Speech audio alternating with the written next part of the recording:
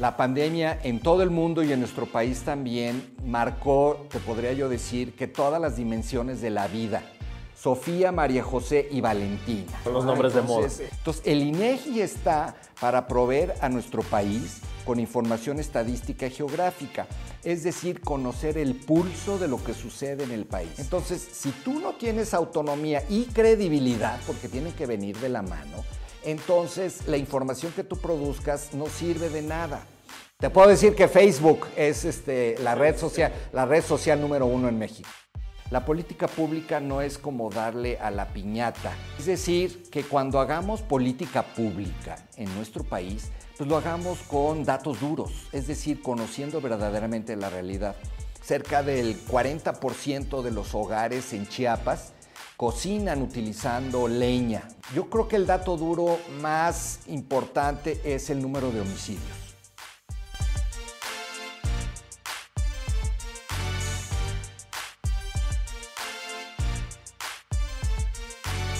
El INEGI toma fotografías para saber cómo está el país y dónde estamos parados. Para poder tomar las mejores decisiones, necesitamos fotografías de calidad. Los países requieren de organismos autónomos que recaben y publiquen información veraz. Eso es lo que hace nuestro invitado de hoy, Julio Santaella, presidente del INEGI. Vamos con él. Con ustedes, Laisha Wilkins y Max Kaiser. Y para despabilarnos, Julio Santaella. ¡Que empiece el show! Hoy tenemos el gusto de tener en Los Despabiladores a Julio Santaella, el presidente del Instituto Nacional de Estadística y Geografía. Julio, qué gusto tenerte aquí con nosotros. No, el gusto es mío, Max, Laisha, encantado de platicar con ustedes sobre el INEGI. Tan importante, ¿no, Max? Tan importante, y justo ayúdanos a que la gente entienda qué es el INEGI y por qué es tan importante. Mira, desde tiempos ancestrales se necesita tener información para tomar decisiones, ¿no? La Biblia tiene el relato que la familia de Jesús, María y José tuvieron que ir a un censo en tiempos bíblicos, ¿no? Para contarlos, porque las autoridades necesitan saber cuántas personas viven, a qué se dedican, qué edades tienen, para múltiples propósitos, recaudatorios, propósitos militares, o en tiempos modernos pues, para proveerlos de servicios públicos, ¿no? Entonces, es necesario tener a alguien que se encargue de recabar esa información, producirla, y eso es lo que es la estadística oficial. Además, necesitamos también conocer nuestro entorno, saber cuáles son las distancias, nuestros datos de relieve, y esa es la parte geográfica, ¿no? Entonces, el INEGI está para proveer a nuestro país con información estadística y geográfica, es decir, conocer el pulso de lo que sucede en el país. ¿Quieres una analogía? El INEGI es el fotógrafo de lo que está ocurriendo en distintas dimensiones. ¿Cómo está el mercado laboral? Clic, fotografía. ¿Cómo está el tema de la inseguridad? Clic, fotografía. Y esto viene desde la ley, desde la Constitución, es que esta información se utilice. Es decir, que cuando hagamos política pública en nuestro país, pues lo hagamos con datos duros, es decir, conociendo verdaderamente la realidad. A mí me gusta utilizar una analogía, que la política pública no es como darle a la piñata, ahora que estamos en tiempos de posadas, que tengo yo vendado los ojos, sino al revés, tengo que saber cuál es el problema, hacer un diagnóstico basado en evidencia. Nuestra labor es dar precisamente esta evidencia sobre la cual tenemos que tomar decisiones, el sector público en materia de política pública, pero también el sector privado, por ejemplo, para estudios de mercado, o el sector académico para hacer investigación, o la sociedad civil para conocer algunas de las agendas que son de su interés. Y por supuesto, todos estos datos crean antecedentes para poder comparar un pasado, un presente y poder tomar el control para hacer cambios en el futuro. ¿Cómo es la metodología? ¿Cómo se mide la pobreza, por ejemplo, Julio? Mira, esto que dices es muy importante, Laisha, porque no podemos recabar datos así sin ton ni son. Tiene que haber un procedimiento y un enfoque muy claro, ¿no? La ley nos manda tener metodología científicamente sustentada y básicamente tiene el propósito de que la información que damos a conocer sea verídica, que sea veraz, que sea de calidad, que cuando damos un número, pues haya confianza de que ese número realmente representa lo que está ocurriendo, ¿no? Es decir, cuando hablaba yo de la analogía de la fotografía, que sea de alta resolución, no que me salgan borrosos los datos, ¿no? Entonces, en el tema de la pobreza, ahí tenemos una situación que es otra institución, Coneval, la que define la metodología. Ellos hacen la receta de cómo se va a medir la pobreza y tienen unos criterios, y nosotros lo que hacemos es proveerlos de los ingredientes para hacer la medición de la pobreza.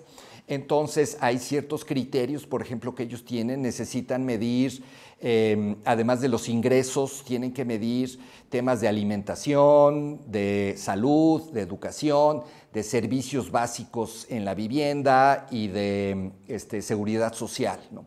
Entonces, en nuestra encuesta nacional de ingresos y gastos de los hogares, pues tenemos baterías de preguntas específicas que indagan precisamente sobre estos temas, de tal manera que nosotros le damos la información a Coneval y ellos con eso calculan la pobreza.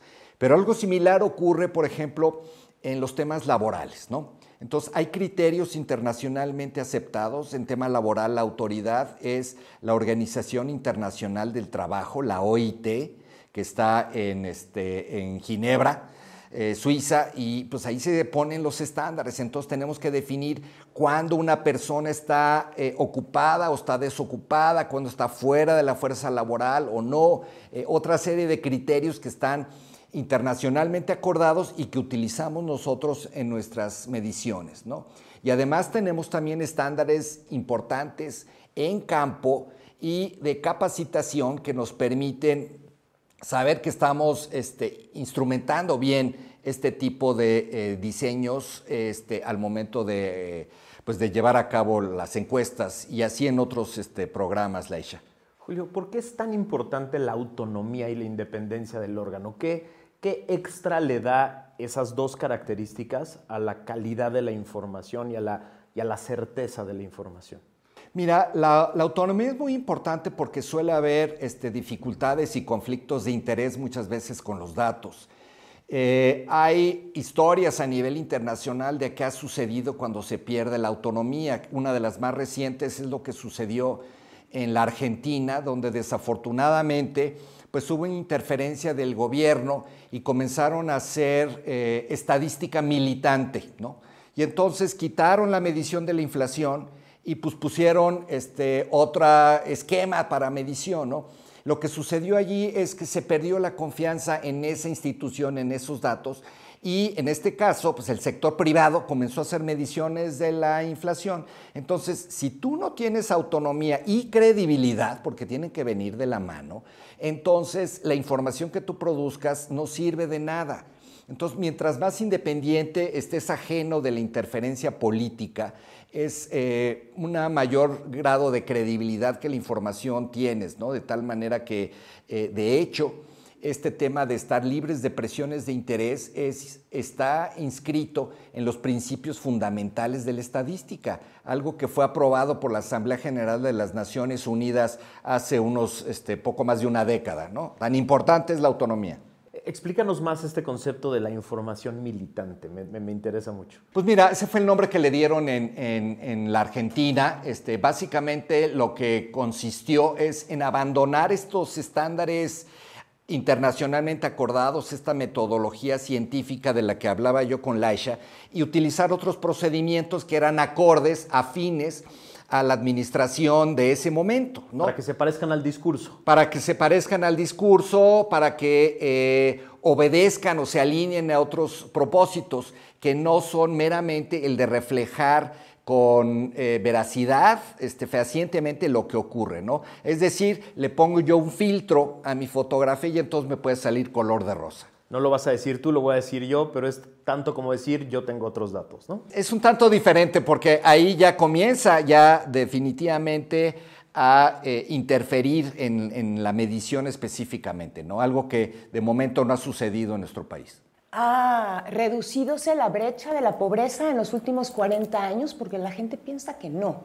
Algo muy importante que tenemos que recordar, Laisha, es que el año 2020 es un parteaguas para la humanidad por la pandemia, ¿no? La pandemia en todo el mundo y en nuestro país también marcó, te podría yo decir, que todas las dimensiones de la vida. No solamente tenemos un incremento importante en la mortalidad, sino una afectación económica, social, educativa y demás, ¿no? En ese aspecto, pues la pobreza pues, no es la excepción, que en el 90% de los hogares de nuestro país tuvieron una disminución del ingreso cuando vemos del 2018 al 2020, ¿no?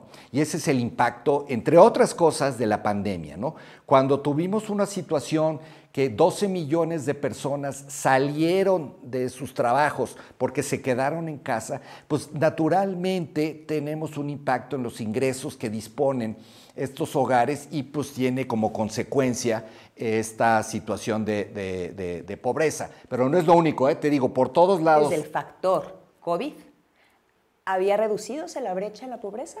Mira, esta medición ocurre cada 2 años, entonces teníamos que del 2016 al 2018, que fue la última medición de la administración federal anterior, básicamente había estado sin cambio, una disminución muy pequeña, ¿no?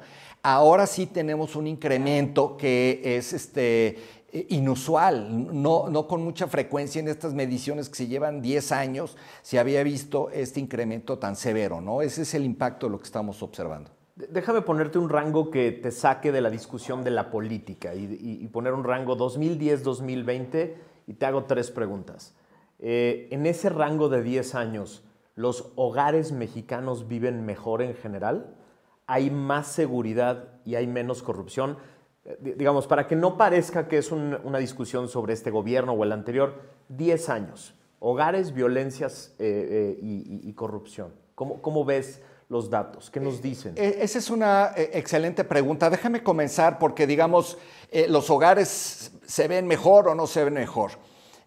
La medición más completa que tenemos para este fenómeno es lo que sucede con el Censo de Población y Vivienda, que por cierto me dio mucho gusto que pudimos concluirlo satisfactoriamente y a todos los que lo siguen, pues mil gracias por ayudarnos a responder. En los indicadores materiales que tiene el Censo de Población y Vivienda sí observamos mejoras en muchas dimensiones que tienen los hogares. Es decir, el número de hogares que disponen de agua entubada, que están conectados a la red pública de drenaje, en el número de penetración del internet, disponibilidad de bienes como refrigerador, lavadoras y demás, ¿no? Definitivamente hay una mejora material de los hogares, ¿no? Eso en 10 años es palpable. Al mismo tiempo, también el censo revela pues, muchas necesidades, carencias que hay en nuestro país. Todavía tenemos que cerca del 40% de los hogares en Chiapas cocinan utilizando leña, ¿no? Y que el 15% de los hogares en Guerrero tienen en su vivienda un piso de tierra, ¿no? Entonces, hay muchos rezagos de esos. Aquí, en temas de seguridad, lo que me gustaría comentar son 2 cosas de 2 fuentes distintas. Una es nuestra encuesta nacional de seguridad pública urbana y la encuesta nacional de victimización de las personas. Estos programas, precisamente como le explicaba yo a Laisha, utilizan una metodología rigurosa para poder acercarnos paulatinamente al fenómeno de lo que está ocurriendo. Lo que observamos es que, por ejemplo, en materia de corrupción, pues no ha habido cambios significativos en temas de percepción de la corrupción. Es muy importante porque la victimización de la corrupción es muy distinta a la percepción. El 62% de las personas que entrevistamos ha escuchado que existe corrupción en una serie de trámites con autoridades públicas, ¿no? Estamos hablando de la corrupción pequeña, no de las grandes fortunas que salen en los encabezados de periódicos, que son producto de otra serie de cosas, sino aquí la corrupción cotidiana, ¿no? Pero cuando ya bajamos a el tema de ¿fue usted víctima de un acto de corrupción?, pasamos de ese 62% a tan solo un 15%, ¿no? Entonces, la corrupción tiene un fenómeno muy fuerte de percepción y relativamente pequeño de experiencia, ¿no? de que ha sucedido. 15%. Allí lo que observamos entre la medición del 2017 a la del 2019 es que en general no ha habido un cambio en esta percepción y en la experiencia de corrupción. Lo cual es terrible porque estuvieron 2 años de pandemia en donde nos expusimos menos en las calles. Eso es terrible. Ahora, la encuesta de seguridad pública urbana sí nos dice que el hecho de quedarnos en casa tuvo un efecto positivo sobre la sensación de inseguridad pública en tu ciudad. Sobre la sensación, no la victimización. No, sobre la sensación, ¿no? De hecho... pero también el aumento de la violencia doméstica, ¿no? Eso también ha ocurrido. Y aquí es muy importante entender que el crimen ocurre por muchos lados, pero por volumen y por frecuencia. Lo más que observamos, que se nos reporta, son los robos en vía pública o en transporte público, ¿no? Esos son millones y millones de robos que están sucediendo y que, por cierto, no son denunciados, ¿no? Yo creo que el dato duro más importante es el número de homicidios. El número de homicidios del 2014 hasta el 2018 creció de forma muy rápida, ¿no? Llegamos más o menos a 36,600 en el año 2018.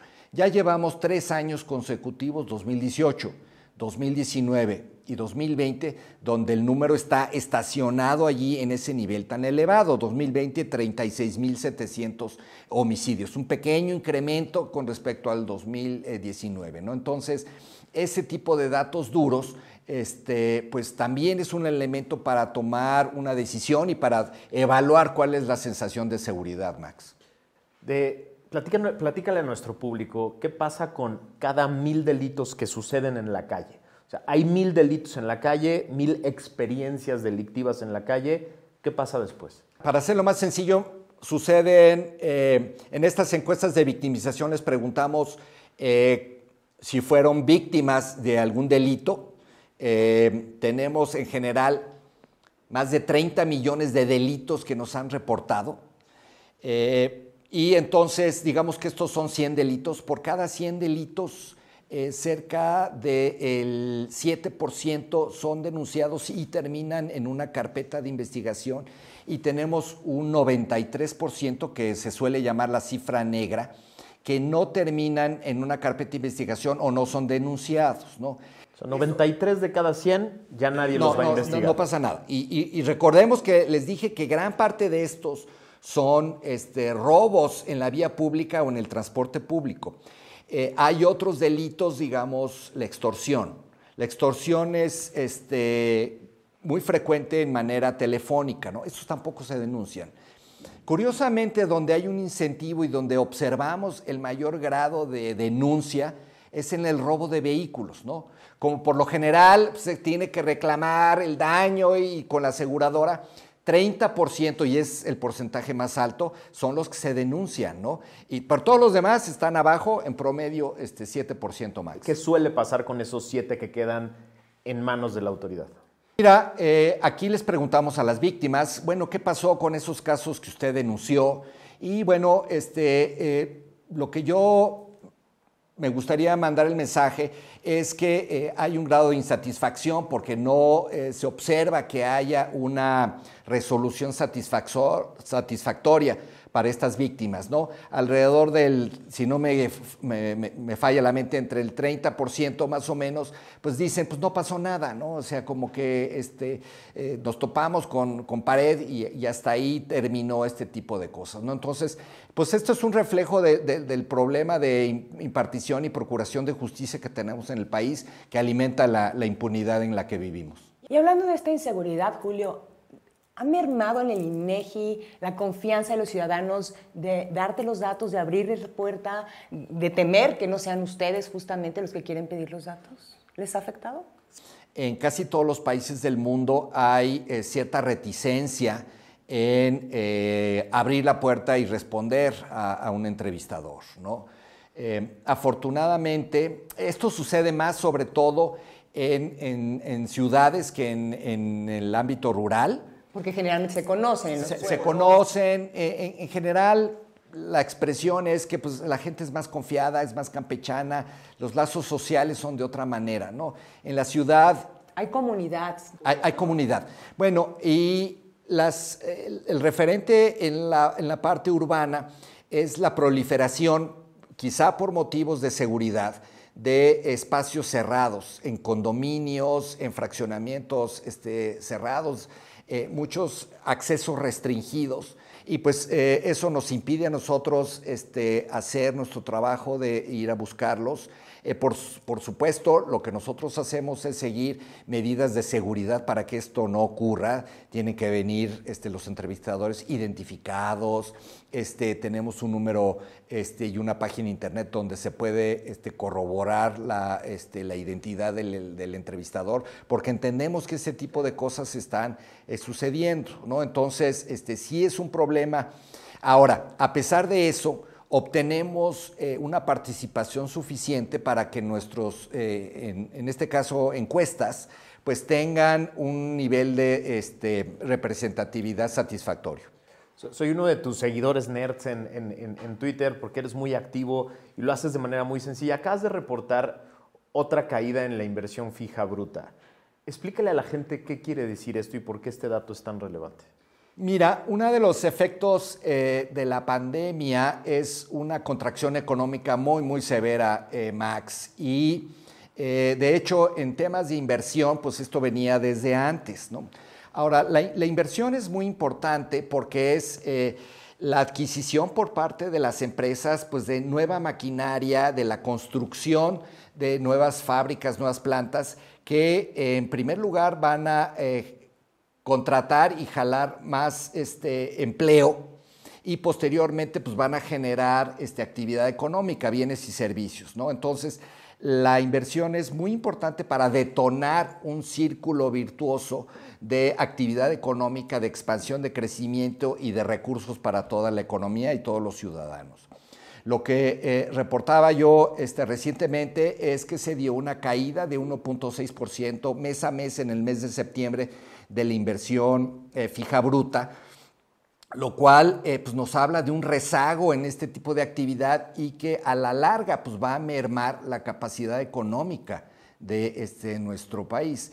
Y bueno, sin certeza jurídica y confianza, pues difícilmente habrá inversión. Eso iba a preguntar, o sea, de acuerdo a los datos y a tu percepción, ¿qué es lo que ha causado tantos trimestres seguidos con una caída en la inversión fija? ¿Qué es lo que están viendo los inversionistas que no les genera confianza?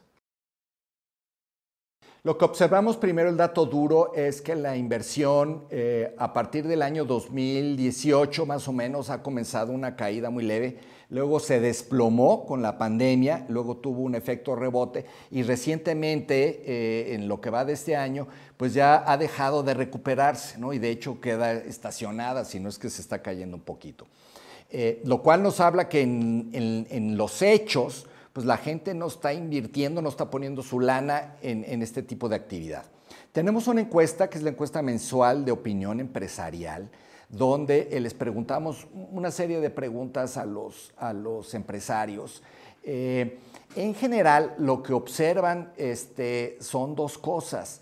En primer lugar, que la situación económica del país está básicamente igual que hace 12 meses, es decir, como que no se advierte una sensación de progreso. Hay un estancamiento. Y luego, quizá más importante, una serie de pesimismo sobre sus intenciones de inversión. Les preguntamos, ¿considera usted que es el momento oportuno para invertir? Y menos del 40% dicen sí es el momento oportuno, o sea, no quieren invertir, ¿no? Entonces, eso es lo que los mismos empresarios nos responden a nosotros. Vayamos a datos más generales sobre los mexicanos. Por ejemplo, ¿qué tanto analfabetismo hay, por ejemplo, en México? Mira, eso es otro de los datos importantes, Laisha, que nos arrojó el censo de población y vivienda. Con el paso del tiempo hemos visto una disminución del analfabetismo en nuestro país. En el censo de población y vivienda, 7.4 millones de personas, o el 6% de la población, era analfabeta. Entonces, vamos progresando en la reducción del analfabetismo. Pero, y este es un dato un poco triste, gran parte de la mejora se debe a la muerte de las personas mayores, ¿no? Es decir, personas de más de 60, 70 años que nunca aprendieron a leer o escribir. Ya no son contabilizadas. Que perdieron la vida y que ya no están aquí, ¿no? Afortunadamente, las nuevas generaciones hemos tenido oportunidades, nuevas, y yo, imagínate cómo ustedes están más jóvenes, tenemos esta situación que tenemos más acceso a la educación, ¿no? Entonces, si hay un progreso, estamos cerrando brechas. Uno de los datos que más me gustó del censo es que había una brecha de género entre hombres y mujeres en los grados de educación obtenidos, ¿no? De casi 2 años de diferencia. Wow. En el año 2010. Y ya se ha cerrado, ya estamos prácticamente igual, ¿no? Pero así hay muchos otros datos reveladores en distintas materias. ¿En temas de capacidades digitales y acceso a tecnología también hemos mejorado? Sí, definitivamente. Nos reportan, tenemos una encuesta especializada en disponibilidad y uso de las tecnologías de información. La pandemia también fue un shock en esta materia. Por ejemplo, vemos incrementos importantes de lo que pasó en 2020 con años anteriores en el uso de la banca digital y en el uso de acceso a servicios y consultas a autoridades o al sector público, ¿no? Entonces, claramente nos transformó hacia hacernos más digitales. Ahora, sigue siendo el caso que el uso más importante del Internet y de los dispositivos es buscar información y el entretenimiento, ¿no? Entonces, sí hay temas ahí importantes de qué sucede con esta experiencia digital. Julio, me encanta la cercanía que has logrado con las personas en las redes. Eres alguien muy activo, eres alguien que siempre está presente, y recuerdo que hace algunas semanas subiste un tuit justamente en donde marcabas cuáles eran los nombres más registrados, ¿no? En el 2020, si no mal recuerdo.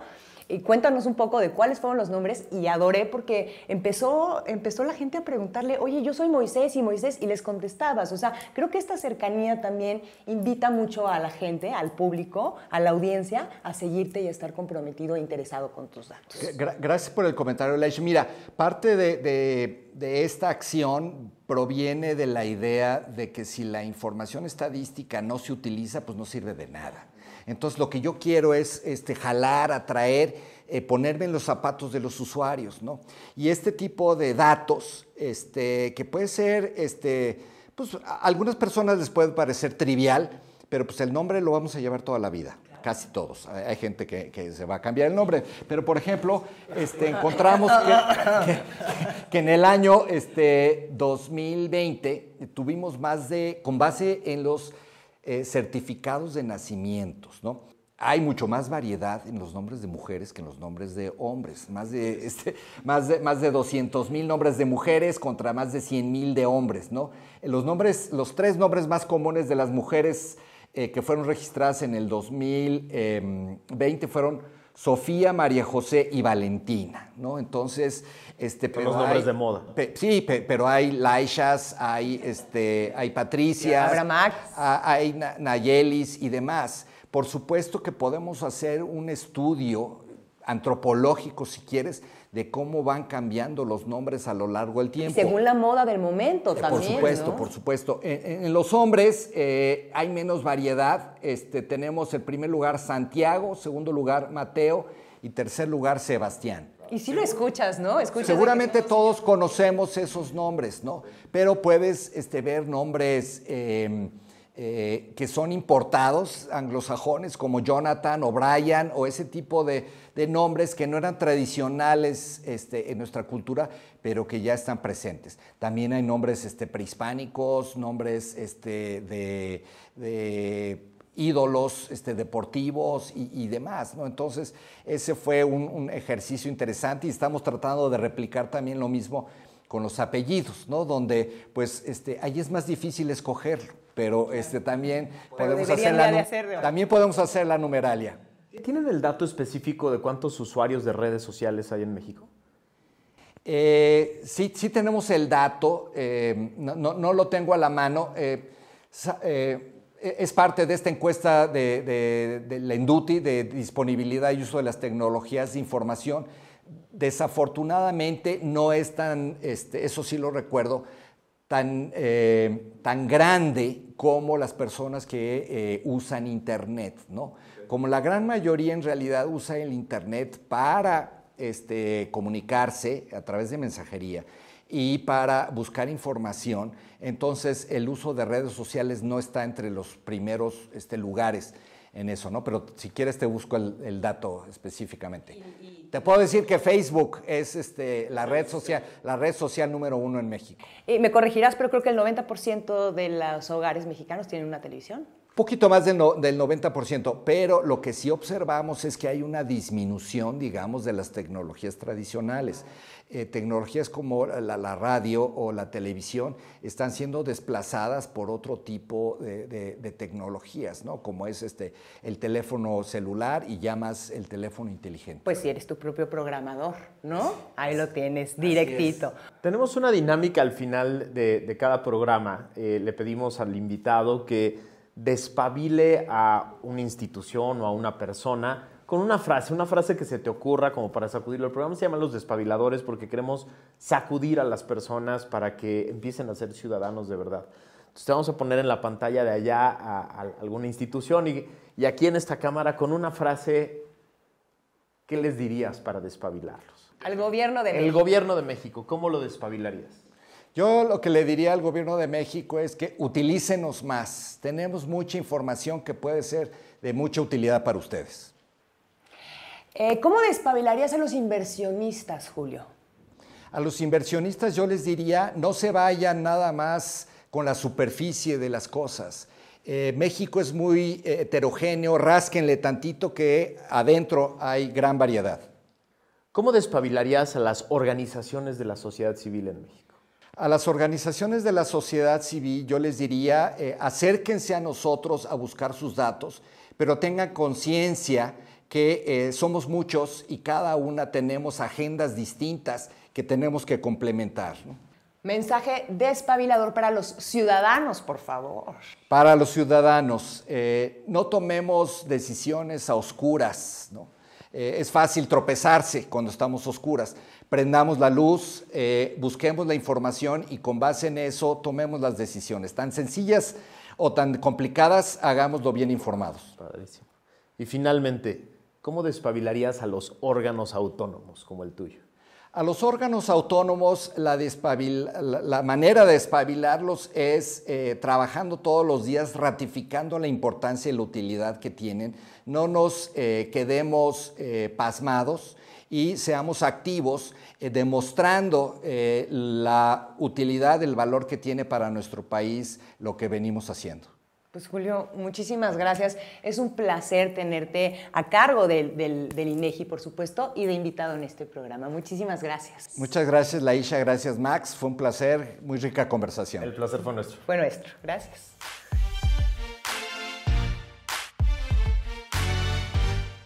¿Cuáles son las 5 lecciones más importantes que nos llevamos de esta entrevista con Julio Santaella, el presidente del INEGI? La primera, la información en un país es clave para el desarrollo y para el progreso. La segunda, para que esa información sea de calidad, tiene que ser cierta y para que sea cierta tiene que venir de un órgano autónomo, desligado del ciclo político, que no haga información militante. La tercera, gravísima, el 90% de los hogares mexicanos perdió ingresos del 2018 al 2020, en especial por la pandemia. La 4, La percepción de la corrupción, la victimización de la corrupción y la violencia se han mantenido dramáticamente estables en los últimos años. Tenemos mucho que hacer en esos rubros. Y la 5, desde el 2018 a la fecha, hay una caída permanente y constante de la inversión fija bruta. Hay pérdida de confianza y tenemos que arreglarla.